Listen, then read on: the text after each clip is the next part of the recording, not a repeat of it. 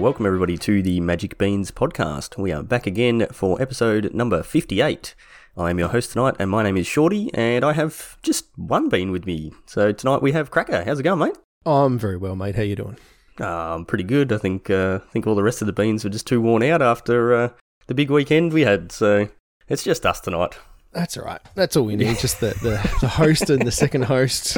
That's all we need. You hear that? The rest of the beans out there when you listen to that? Cracker reckons we don't need you, so... I mean, they say the same about me, so, get my licks in while I can. That's right. Every time I'm not here, all I do is cop it, so... Got to get it back at them when we can, so... Yeah, lots to talk about tonight. There has actually been a lot happening in the world of Magic, not just in the Magic Beans world, but in the greater world of Magic, so plenty of things to touch on tonight. And hopefully you enjoy this episode. But before we get into that, Cracker, do you want to tell everybody who our awesome sponsors are? Love to. It is Josh and Pat's MTG Bazaar. They are a Facebook auction page. They run auctions for Magic cards every night of the week. And heaps of auctions. Like, there's usually 3 or 4 listings each time, and each listing has, 40 odd individual cards, and sometimes groups of cards as well. So there's always stacks of cardboard going for sale, and you can just score some really good bargains, because there's so many things, people miss stuff, and you can score some sick deals. Right? No, it's just true, right? Like, I mean, I know you and I have both sniped cards for like $1 because we're just like, oh, value bid, I'll put one on, and then you win, and you're like, yes, I'll take a $1 card, thank you very much. So go check them out. You can find them on Facebook. Just search Josh and Pat's MTG Bazaar, or in our show notes, we'll have a link to their Facebook page. Absolutely. And I believe they're doing a big giveaway at the moment. Huge. I'd forgotten about that. Yeah, I was just like, the problem is that I'm going to have to get like Amelia and some other people to start liking their Facebook page. So if you like Josh and Pat's Facebook page, then you enter into the running for winning a collector's booster box, is it? No, so there's 6 Commander Legends boxes up for grabs. And yeah, all you got to do is invite a friend to the group, get them into the group. So we're growing the Josh and Pat's numbers there, and you'll be in the running for a one of 6 Commander Legends boxes whenever they actually arrive in the country. I don't think they've actually gotten here yet, but invite someone, comment on the giveaway post, and and then you'll be in the running for that. So I'd do it for a Pac-Man, but a box. Wow. I did have a big chat with Pat this week, and one of the things we talked about was that probably didn't need to go with 6 boxes, but that's what he decided to go with because he's a very generous person, and he wants to spread the love. So yeah, definitely get in on that because that's a pretty sweet giveaway, and that's a massive prize. So got another giveaway happening at the moment. Yeah, we do. It's just giveaways all over the place. It's the time of year, buddy. It's the time of year. So we're involved in the 31 Days of Christmas, which is a group of Magic content creators from all around the globe, right? And yep, everywhere. It's 31 Days of Christmas. We're already 10 days in when we're recording the cast, so you gotta get in and going. But basically, you can enter through a link, which will be in the show notes, saying that you've come from the Beans, and everyone's put up different just giveaways to put up. So Shorty has got a Commander deck from 2018, was it? Yep. The Bant Enchantments deck, I believe. Yeah, that's the one. Which is worth about $100 now. Really fun deck. I've played against it, and there's just a bunch of stuff going. So if you enter, you're entering in all of the potential prizes from all the creators, not just us. We'll be drawing ours on the 32nd day of Christmas. Yes. Thanks to time zones. Thanks, America. So we'll be putting up a video, I believe. Yeah. Just drawing a winner and seeing who gets lucky and gets the sweet prize. So make sure you just jump into that. It takes 2 seconds. We have all entered. Amelia, my wife, has entered that one. I said, when you see a random email, don't worry about it. It's fine. And we do have a nice healthy rivalry going on between us and Orcs Head Magic from New Zealand. So make sure you follow our link because when they run the numbers at the end of it, we want to be well ahead of Jordan over there from Orcs Head Magic. Look, so shout out to him. Yeah, they're nice people, but like we have to beat them. In everything. Absolutely. So yeah, we've got that Commander deck that you'll also get a Beans playmat, which is a hot property at the moment. The Card Kingdom's throwing in a voucher. I think it's just like a $10 voucher, but that's not bad. And I just heard today from the organisers that Wizards of the Coast themselves are actually throwing in a special bundle for each person that wins a prize. They haven't given us the details on what they are yet, but something direct from Wizards. So yeah, it's growing and getting bigger. I mean, you already had a $100 Commander deck, and now you're probably up 150, maybe even more with all the rest of the stuff. So. Free stuff. And free stuff is good. While we're still talking about free stuff, our survey is still running. We're trying to get a little bit of feedback from all of you lovely listeners out there to see what you like and what you didn't like about what we've done over the last, 14 months, 15 months we've been doing this thing for, something like that. And where we can improve and what we should keep doing. So the link for that is in the show notes again. And we'll be running that right up till the end of the year, and then doing a draw to get a Zendikar expedition, which we cracked a couple of those on the weekend, one of them was an ancient tomb, which I think it's like 60 or 70 US for the expedition ancient tomb. So yeah, because it was the extended art, wasn't it? Yeah. Great looking card, and we also had one of the Battlelands that opened up as well. Yep. But look, this year came at us in a huge rush for lots of different ways, and we're still trying to wrap our heads around like what we can do for our community, which still blows us away that there are people that that we have a community, that we have a community, right? And we love it, and so like we really want feedback. Like it's nice to hear that you think we're doing a great job, but if there are things you'd like us to see from us, or like areas we can improve, then like that's really useful, because I mean, we've just guessed for this year. Let's not kid ourselves. And like I think we've done a really good job, but we know we can do more and we can do better. So like if you've got some ideas, help us out. Absolutely. All right. Well, speaking of one of the things that just sort of came up on us and was a random idea, there was a top-level Magic tournament that was played this weekend with A-grade coverage, maybe B-grade commentary, but definitely some A-grade play happening there. And, watched by people all around the world. That's heaps true. of viewers and a lot of hype. So, Magic Beans Invitational. The Magic Beans Envy. It's done. First Finished. ever. Tell you what a day, man. It was a long day, but it actually went very quickly. It went super fast. I loved it. I loved every minute of it. I had so much fun. Just the whole day. Because we caught up on Monday afterwards, and I was like, I don't remember a whole chunk of Saturday because it just went past in a blur, and at the end I was exhausted. And I imagine it was even more so for you, given you were there for a couple of hours longer than I was. So, and you weren't feeling the best. So I'm glad you pulled through. Yeah, What a show, man. Yeah. And we got a winner. We did, yeah. So Hemsey managed to take it all down, which is probably not surprising, really. I mean, he's been on the top of the leaderboard basically the whole year. I think he might have won one of the first leagues that we counted. And then, just sort of had really good performances through every league and ended up finishing on top by a fairly big margin. Like, he was on 20 points, and the next was Child Rebel Walker, who was only on 14. So, was a fair way ahead of the pack. But safe to say his day didn't start off too well, Cracker. It did not, man. That was, what a surprise. So, Hemsey was playing... what was it? Abzan Urion, yeah? Yeah, the Abzan Doom Foretold. And kind of quite a grindy sort of deck. And his first matchup was against Namburger, who was on monogreen food. And we're doing the pre-show and chatting about what we think. And we're like, like Hemsey's probably favoured, on average of this matchup because he's got all the removal in the world. Nope. 35 seconds later, the match was finished. Pretty much. It was very quick. Seriously, it was hilarious. I wasn't covering that part, and you and I were trying to help, set things up in the background, and then it was just like, we don't know what to do. Switching to the screens. Poor Chris thought he'd have half an hour or so, but no. So that pushed Hemsey into the lower bracket because it was a double elimination. And Namburger kind of just cruised on through for a little bit. Yeah.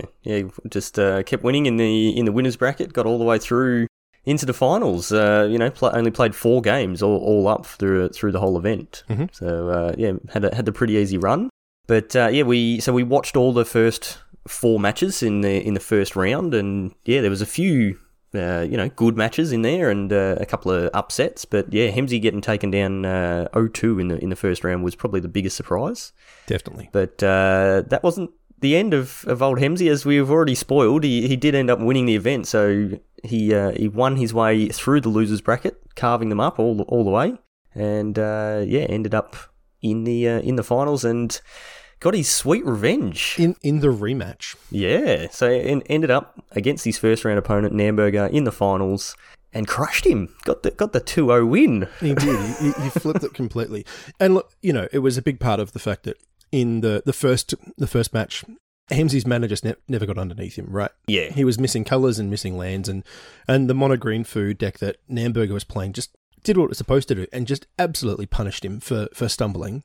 But at the second time they faced up, the mana was just there. So Hemsey, had all the things that you would want, just a bunch of removal spells and, some Doom Foretold and things like that, and just managed to grind it out. And he played really well all day. Everyone played really, really well. And it was it was so much fun to cover, And like I said, in the show where last week we were talking about, the decks and what we were looking forward to seeing, I was just saying, I'm looking forward to seeing these guys find lines that I don't see coming. That sure happened a bunch.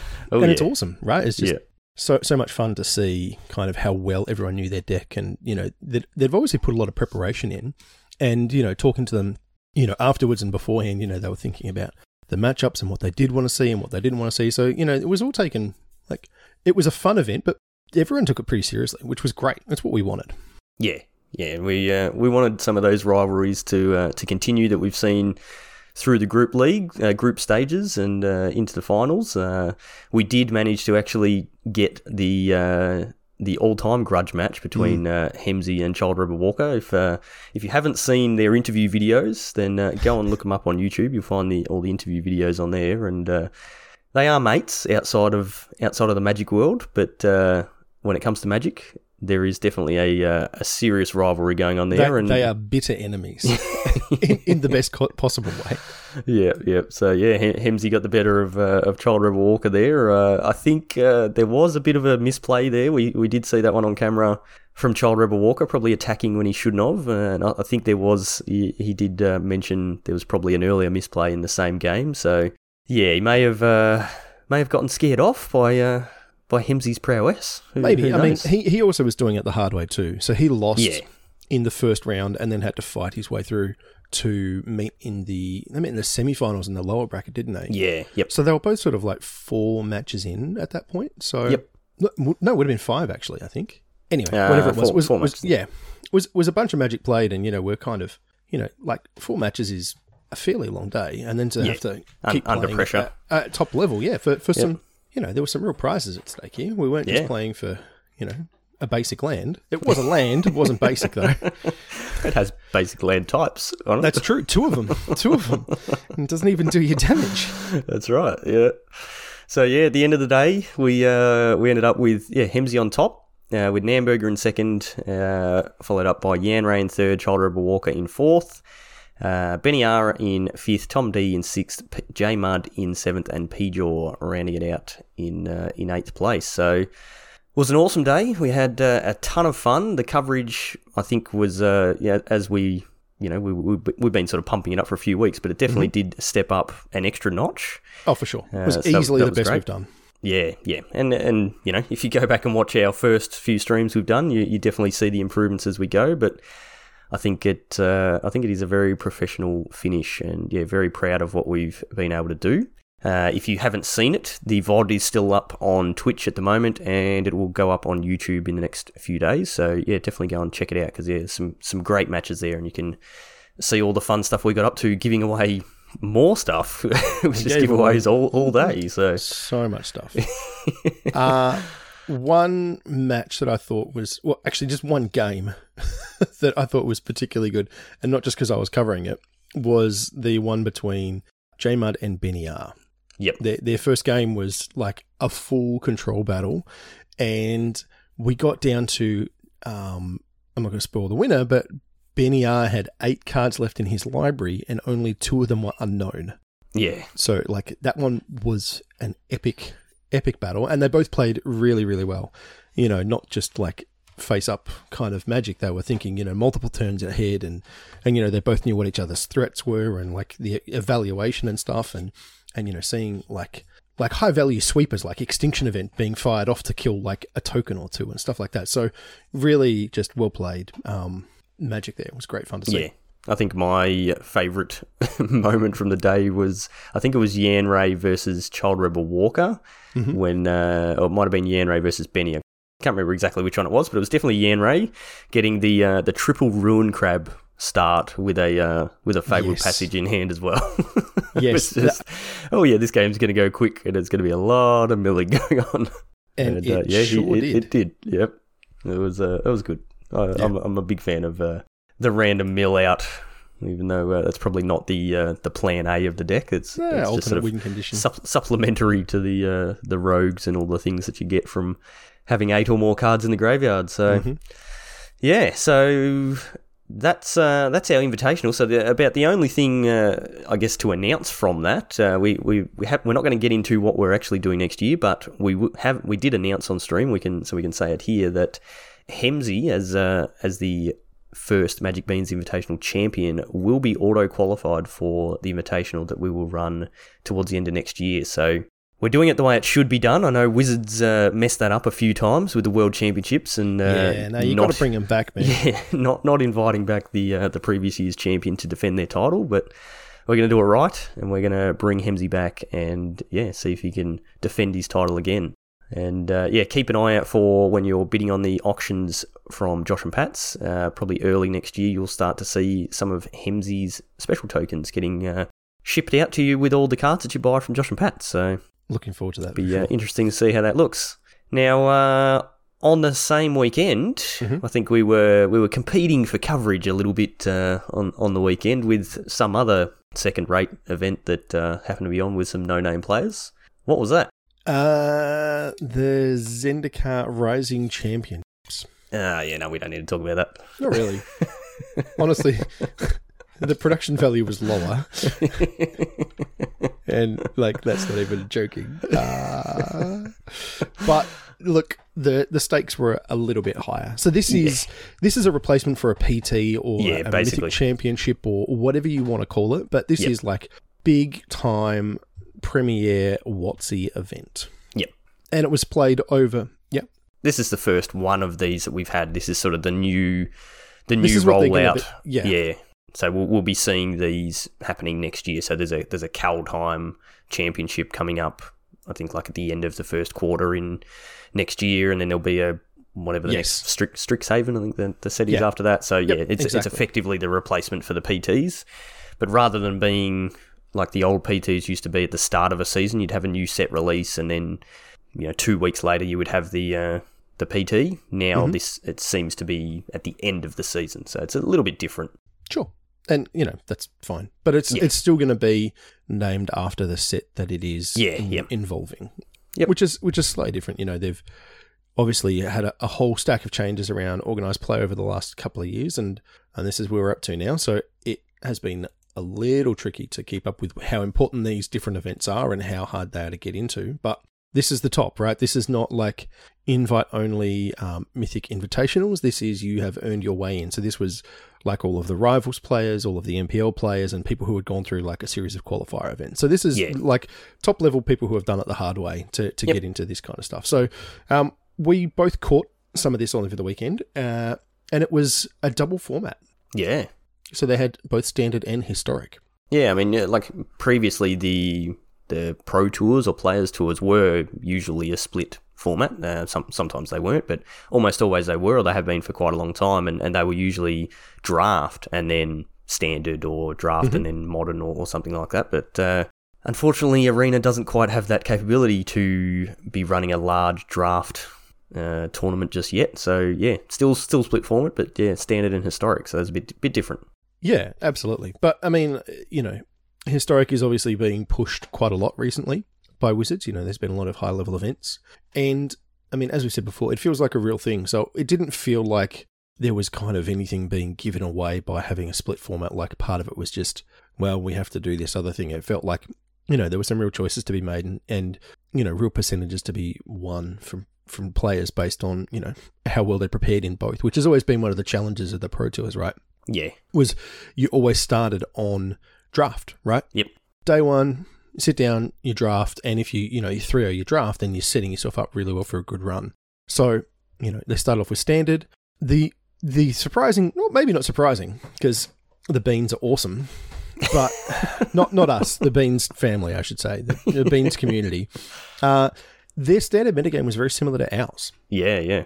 So if you've been paying attention, not even just to us, but just generally, we saw Gruel Adventures, Monogreen Food, Rogues, Teamer Adventures, Dimir Control, a couple of different types of Doom Foretold, and then some other random things thrown in there. But no real surprises in there, surely. No.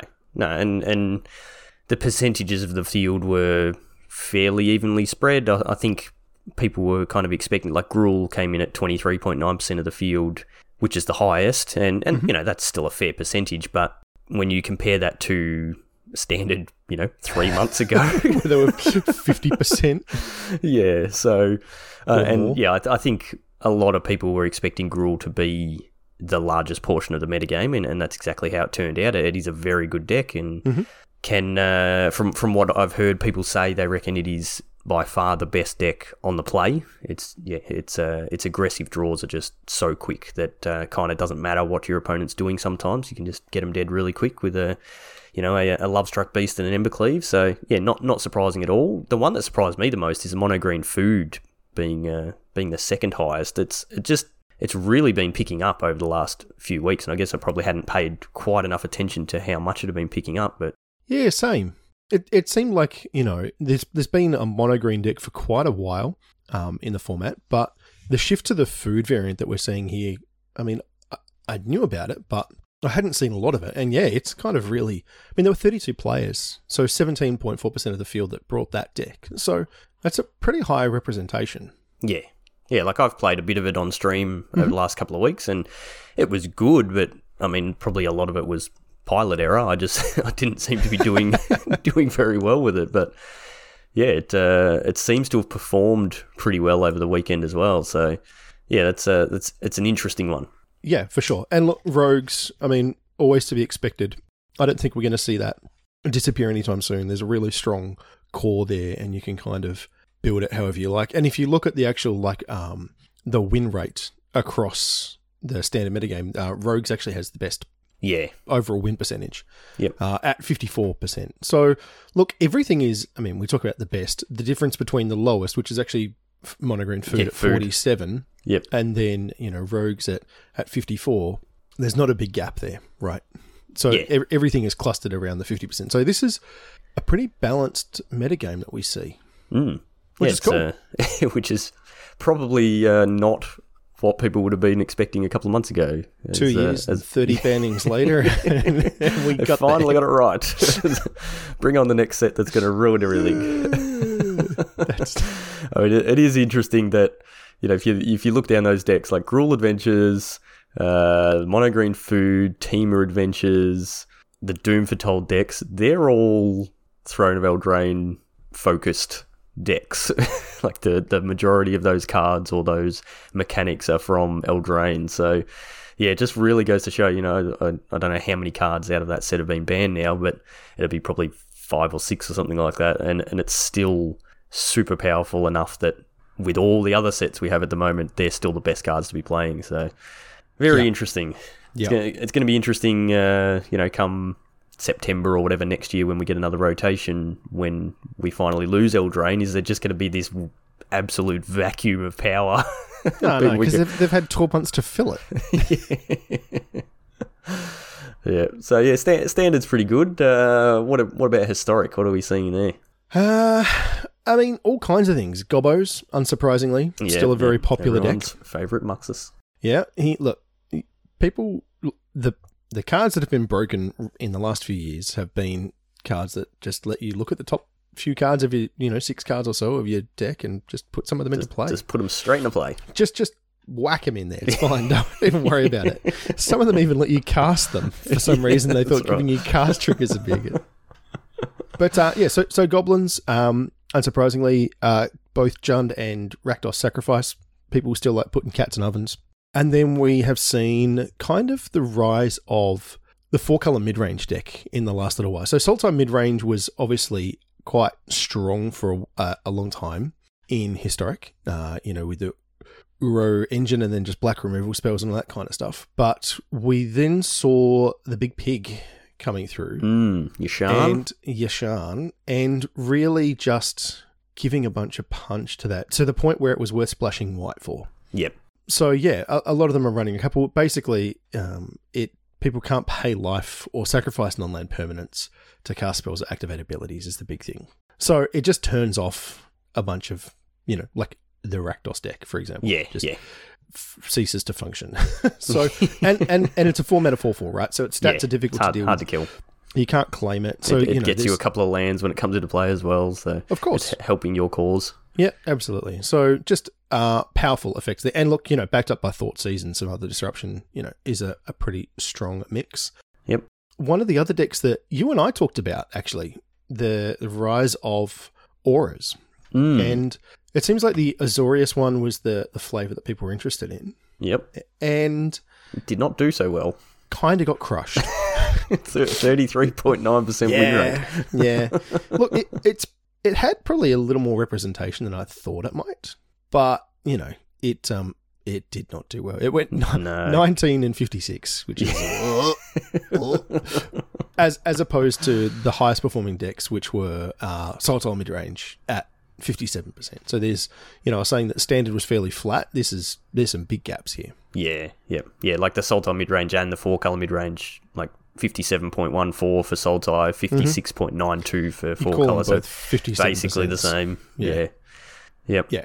It's like looking at the metagame breakdown, it is interesting. Like I guess Wizards have done this just to sort of fit more decks on that list, or sort of bunch them up a bit. Like they grouped Rakdos and Jund Sacrifice to make it up 30.4% of the field, which makes it look like it's a lot. And same with Sultai and 4-color mid-range coming in at 28.3. But if you actually go to their breakdown, the 4-color mid-range is only 20%. That's the highest deck. So that's even less of a share than the highest deck we saw in Standard, which is pretty good. And then Jund Sacrifice is only 19.6, and then it actually puts Goblins into third. So yeah, pretty good spread across the field for Historic. So I think Historic is probably, in the same sort of spot as Standard, where it's actually really good. And you go through like all the other decks that are also there in Historic, and there's tons of them. There's heaps of variation. Yeah. Someone ran the 9 lives combo.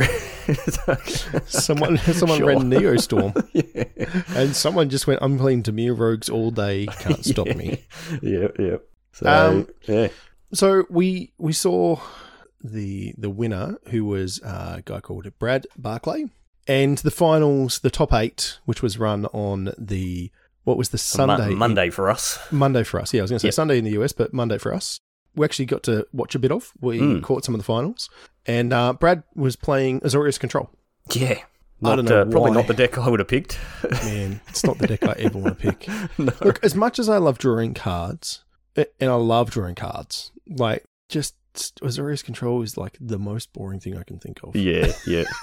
But obviously piloted really well. He faced off against Autumn Burchett in the finals. And look, Autumn is an outstanding player. She has been the English national champion a couple of times. She's won a PT. She's kind of been crushing it for the last couple of years, just non-stop. And she was playing Goblins and, did quite well with that all the way through, and actually lost back-to-back against Brad, which has got to sting a little bit. Well, I got to watch. You guys were actually in the middle of playing some Cube, and I had some spare time, so I actually watched that whole final. And yeah, Autumn got a little bit unlucky. Had a couple of rolls of the Muxus and just didn't quite hit, or drew the card one turn too late and that sort of thing. But Brad definitely knew his way around the Azorius Control deck and played it very, very well. So yeah, it was could have gone either way, but the Azorius Control deck just kept that control the whole time and never actually gave it up. Yeah, well done. And look, the top 8 was pretty stacked. Yeah. I mean, Mengucci was in there, Brad Nelson was in there, Gabe Nassif. I was always getting Steve Band. He's just, I think he's top-8'd like the last 4 or 5 or something, major events. I'm pretty sure I saw someone saying that he needs to be banned. Like he's just been killing it, man. Game Steve. Yeah. And that's awesome. You know, he is like one of the OGs as far as, you know, high-level Magic pros, and he's played in you know, so many Pro Tours. It's not funny, and it's awesome that he's, you know, doing really well streaming and, you know, obviously crushing it non-stop with these Zoomers, as apparently they're called. Because that's not us, school buddy. Paper boomers can still hang with these kids. Yep. Not us though. No. I have a Zoomer, but she's my daughter. Yeah. Anyway, before I feel old. We got to play with some old cards on the weekend. Yeah. So as we mentioned, we did catch up on the Monday and played a bit of Cube. So we've been wanting to do this for ever. Mm-hmm. I don't even know year, I believe. Yeah. So Chewy has, we've definitely mentioned on the podcast before, Chewy has I guess you'd call it a legacy cube, or it's not a powered cube. It's not a vintage cube. Probably legacy. It's a power legacy. Level. It's not like a direct rip from a Moto list or anything like that. It's, you know, one that he's kind of curated over the last ages, actually, probably like 10 years or so. He's been building this cube. Yep. And the current iteration, he made some new changes and things, and we managed to draft it twice on the weekend, which was amazing, because you ever tried to get 8 people in a room to draft? we had 9. We did. That's how well we were doing. Yeah. And just nonsense ensued. It was just great. I mean, like, opening cube packs is just some of the most fun you can have in Magic, in my opinion. Yeah, I think we're probably going to have to do a special on cube at some point, but it is very different to drafting a normal draft. You know, every pack has 15 good cards in it. You're very rarely opening a pack going, you're never opening a pack going, I'll flip to the rare and see what it is. No, it's if you find a common in your pack, it's because it's something like, you know, Counterspell. Exactly. Or Brainstorm or something like that. So yes, it's great. I love it. And you draft a particular archetype, ideally. Chewy's built a few different archetypes in there. Some probably need a little bit of taming down, but there's a few things you can take. Yeah. But I sat out of the first draft because we did have 9 people, but you participated in the first one. And what did you draft? I drafted a blue-red artifact kind of wildfire deck. So I had, my deck was kind of, it was fun. I had a couple of combos. So I took a bunch of signets to, just have as mana rocks. Didn't get quite as many as I wanted, because it turns out Chewy on the other side of the table had the same idea. He was also trying to draft the same deck. But I managed to get both Wildfire and Burning of Jin-Yi. And they're both very old cards. They're 6 mana red sorceries, but they say each opponent destroys 4 lands and it deals 4 damage to all creatures in play. So I got to do that, and then I had sort of the win conditions were a bunch of artifact creatures. I had like Mere Battlesphere and Wormcoil Engine and Sundering Titan, and I could Daretti them or Goblin Welder them into play from my graveyard. So my deck was kind of gross, in the best sort of way. And I had a great time. Unfortunately, I did lose to Chewy. He killed me with my own 7/7 Stonecoil Serpent. Nice. Because he Zealous Conscripted it. Yeah, okay. Smashed me with it. But yeah, it was a bunch of fun. Yep. And we even got to see J-Mud. He made the trip up from Geelong, which was pretty cool. Got to actually hand him his invitational prizes directly, so saved me on the postage. But he got to use his Beans playmat for the day. Yep. So and then we did a second draft. Stu had to leave a little bit early, so I finished off his draft deck, which was what was that? It was a horrible Esper control deck that it had Jason Force sucked the fun out of everyone. I got to sit down and play against Chris, who was on Reanimator, and I played my turn 5 Scarab God, and that put the dampener on all of his fun, because he could no longer target any of his creatures in his graveyard. So that was good fun. But the second draft, I think I just did my usual. You think? I know you did. If you've been listening to this podcast for a while, you know that 90% of the time when I draft mono red, and people just kept passing me red cards. So it's because they're boring, Shorty. No. Winning is fun, Cracker. Winning is fun. No. And playing mono red is fun. Yeah, it can be. That's true. I drafted red cards. Yeah, I drafted red-white. Like I was planning on being red-white, and then we got to the end of the draft, and I looked at my cards and went, you know what? I can just build this as straight mono red, and it's pretty good. And turns out it was pretty good, and I 3-0'd the draft. So I think that is one of the archetypes that probably does need a couple of cards taken out. As we had a bit of a chat to Chewy about that, but. Yeah, balancing a cube is really difficult. Oh, yeah, it is, yeah. And trying to find, like, he'd put some things in to try and buff the Is It Spells deck, but unfortunately, if you're putting a bunch of cheap red spells in, then Burn is pretty happy to take those too. So, particularly when you've got, like, Swift Spear and other prowess creatures and things in the mono red deck that it's looking to leverage. So, some tweaking to be done there. My second draft, I ended up, I hated it. I'm drafting it and I was miserable for like 80% of the drafts. And then I managed to get Sneak Attack, Show and Tell, Emrakul. The Aeons torn together. Well, I was trying, I got a couple of the pieces early on, and I was drafting green cards going, why am I drafting green cards? And then ended up with like a Knight of the Reliquary in my deck, and I was like, oh no, I'm going to be Selesnya. This is like it's like my worst nightmare. I don't want to do this at all. But I ended up with it wasn't busted, but it was pretty fun, and it had some good matches with that one. We didn't get to play all of them because Jay might have to dip out a little bit early. Yep. But played a really long game against. Was kind of just a black-white mid-range deck, but, they had a bunch of answers, and they ended up with Batterskull that then they Phyrexian metamorphed. So they had 2 Batterskulls, and so I managed to do my thing, and I went, Sneak Attack Emrakul, and they're like, I'm going to blow up all my lands and take 15, and then a few turns later they're at 36, and I was just like, I won, but it shouldn't have taken me that many extra turns after But I think one of the grossest things that happened to me though was the previous game where Chris decided to draft. Was Esper Control, wasn't it? Or Blue-White Control. And he had Isochron Scepter. Again, old card from Darksteel, which lets you imprint an instant with converted mana cost 2 or less underneath it. You can pay 2 and cast that card if you would like.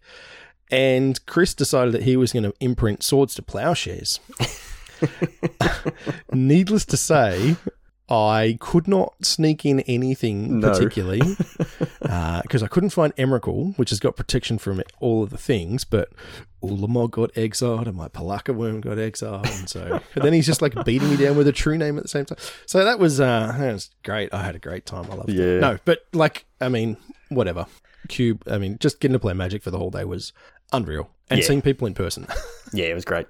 I know Chris felt pretty dirty playing a blue control deck. He did. He's like, oh, why would you do this? I was like, you're drawing cards. But no, Chris is very much known for playing green ramp stuff. Anything that involves getting lots of lands and then doing all sorts of shenanigans with all the mana you can generate. So stepping out of his comfort zone there to play some blue and a few counters was good to see, but I think he needed to go and have a shower after the draft just to wash away all the dirty feeling that he had. Because he's not used to the words "in response" coming from his mouth. He's used to people saying it to him. He's used to playing at sorcery speed. Yeah, correct. Yeah.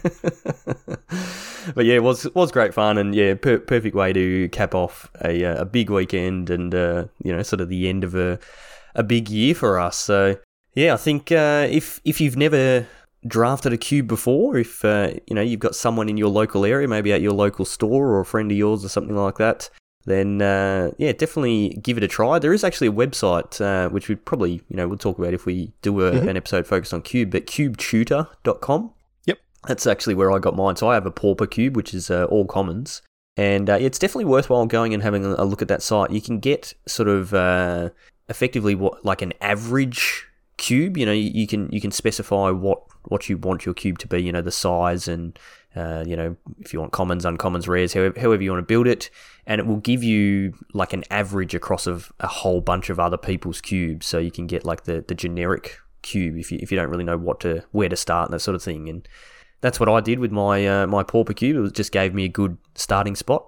And built it up. Being pauper and being all commons, it was pretty cheap.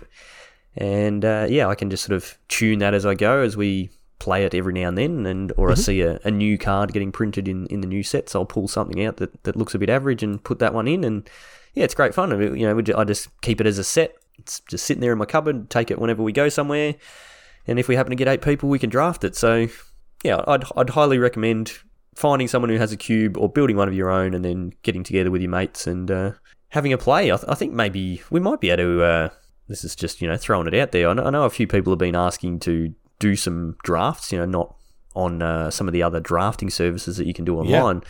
We might have to actually tee up and do a cube draft in that. I think you can load your own set of cards. Chewy has. You can actually do it. And so I've drafted his cube on there. So if you hop into our Discord, you'll find the link there. We'll put it in. I'm pretty sure it's in the limited channel somewhere, or hit us up and we'll send you the link to it. And then the only problem is playing games. You need something that is like Cockatrice or X-Mage or something like that you can use. So a third party one, because obviously, you know, we don't all have access to these strange old cards. And then, in theory, you'd be able to battle it out. So definitely keen to do that at some point for sure. Yep, sounds good. And if we ever get back to some sort of major Grand Prix or something here in Australia where we can actually catch up with all you lovely people out there, then we'll make sure we have our cubes on hand, and we might be able to get some of those done over a weekend. It'd be great fun. Yeah, for sure. Cool. All right, so there is another event coming up this weekend. We've mentioned this. I think you and I spoke about this a couple of weeks ago, Cracker. The Next Arena Open. So that's actually on this weekend. So the 12th and 13th of December. You know, same old format, or this is one of the ones where you can do best of 1 or best of 3 on day 1 to try and qualify for day 2. So 7 wins in best of 1 before you get your third loss, or 4 wins in best of 3 before you get your first loss will qualify you for day 2. And yeah, there's $2,000 cash if you get 7 wins on day 2, or $1,000 cash if you get 6 wins, and a whole bunch of gems. So pretty good value, and if you can find the time to get into it, then I definitely recommend doing that. I might. My wife's working on Saturday, so I'm sure I'll be able to find some time to at least have one shot of it. But yeah, it is historic. So what's your recommendation for the listeners out there, Cracker? What would you be running? You know, obviously, you know, as people who listen to this podcast would know, you're pretty much a free-to-play player on Arena, so limited on the decks that you can play. So take away that. What would be your recommendation for people to play? I mean, you have to be mindful of the big event that's just happened, right? Like, particularly if you're going into best of 3, you're going to have to expect that there's going to be a bunch of these kind of mid-range and control decks. And I mean, goblins is still just going to be everywhere. It just is. It's been super powerful, and you know, will continue to be so until, you know, if maybe something happens to it, which I'm not convinced that it needs to, and I'm kind of happy that they haven't done anything. I know everyone was up in arms about. Anyway, that's a whole other thing. What would I play? I mean, in best of 1, I'd probably just play Burn. Now that you've got access to the what's it called? The elf that adds mana back when you cast it. Burning Tree Emissary. Yeah, Burning Tree Emissary. I was going to say Burning Tree Shaman, but that's not right. No. Yeah, I think that there's I played it's a little while ago now, but there's some really strong builds with Lyris as a companion, and you know, you've got like Soulscar Mage available now, and a couple of other things like that to just kind of punch through some more prowess creatures. Yep. I think in best of 1, you'd struggle to do better than that. I mean, that's just a personal thing. Best of 3, I don't know. Honestly, I think in historic, you have to be mindful of what people have done, but then you also have to remember that there's just lots of the majority of people have got, you know, budgetary constraints and deck constraints and things that they want to play. Like you and Chewy, for example, love the Godfarer's Gift decks. Yep. didn't see play at all over the weekend. Yeah. And so, you look at these things and you go, well, maybe there's going to be less main deck Grafdigger's cages now because there wasn't such a huge representation of stuff that needed it in the, Zendikar Rising Championship metagame. I don't know that that's correct. No, I mean, Goblins is still there. Well, it is, but, it depends on how much you think you're going to see it. Look, honestly, with Historic, it feels like it's kind of close to Modern, where if you know your deck well, you should go with that. Yep, I agree. Yeah, Historic is definitely starting to take on that Modern feel where there's a ton of decks, and it definitely rewards you for playing the deck that you play very well. Mm-hmm. Yeah, I'm tipping there was going to be a lot of Grafdigger's cages still getting around in best of 3 because, you've got the Uro decks and the Goblins decks and the Sacrifice decks that are all bringing stuff out of the graveyard. So, yeah, there probably quite a few of those. I do like your take there for best of 1 with the mono red. I think that's probably not a bad idea. I would actually, my recommendation, as everybody out there would know, I play not real Magic, as Chewy would refer to it, best of 1. I would actually play Jund Sacrifice. So Ivan Flock played in the tournament Jund Sacrifice, and it's pretty much the old standard Jund Sacrifice, like 4 main deck Corvolds. 4 Corvolds? Yeah, 4 Corvolds. And it's just adding in, he's got a one-off Chandra. Don't know how necessary that is, but a Maelstrom Pulse, some Thought Seizers, and some Fatal Pushes, and a slight upgrade to your mana base with the different lands that you're able to get access to now. And yeah, just the old usual cats, geese, Mayhem Devils, Witches' Ovens, Trail of Crumbs, that sort of stuff, and get people dead that way. So that's a deck that I enjoyed playing a lot, and is very powerful, and it did pretty well on the weekend. But if you're planning on playing best of 1, you're not going to see as many people with Grafdiggers in the main. So it's probably not a bad best of 1 deck to be running. So, and it's one of those decks that can grind against pretty much everything, and you do have some answers. I mean, this version is only playing 1 Maelstrom Pulse, and then obviously some Thought Seizers as well. So you've got some main deck answers to a potential Grafdigger's Cage. But I think it's probably a pretty good option for best of 1. So that would be my recommendation. Nice. But we'll see how we go. If we can find the time, hopefully we can on the weekend and get in on that, and then we can report on it in the next couple of weeks. So I think that's going to do us for tonight, Cracker.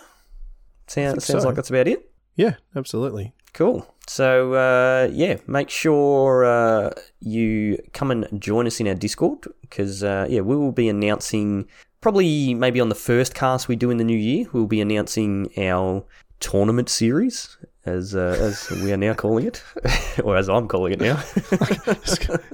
So official. The Magic Beans tournament series. So we'll be announcing that in January. So make sure you're in our Discord so you're getting all the information about that. Obviously, we'll talk about it on the podcast as well, but the Discord's the best place to get all the info, and then you'll need to be in there to play in our events. But plenty of chat going on in there, plenty of places to get good advice on your decks, and just have a bit of fun chatting with all the other people in there. So come and join us. If you want to show us some support directly and get around in some sweet Magic Beans gear, we do have our merch store, so the link for that is in the show notes. And I meant to tell you earlier, Cracker, and I completely forgot, I have put a fairly decent discount on all of our merch that I updated a couple of days ago as a bit of a Christmas special. So, ooh, nice. It's there's some pretty good prices. If you've never looked at our merch store before, go and have a look. There's some pretty good deals you can get there. All the t-shirts and hoodies, and you get singlets and mouse pads and mugs, all that sort of stuff. But yeah, it's all going at a good discounted price at the moment, which will probably run up till the new year and then put it back to the normal prices. So now's the time. Give yourself a Christmas present. And you're definitely not going to get it by Christmas, because it comes all the way from America.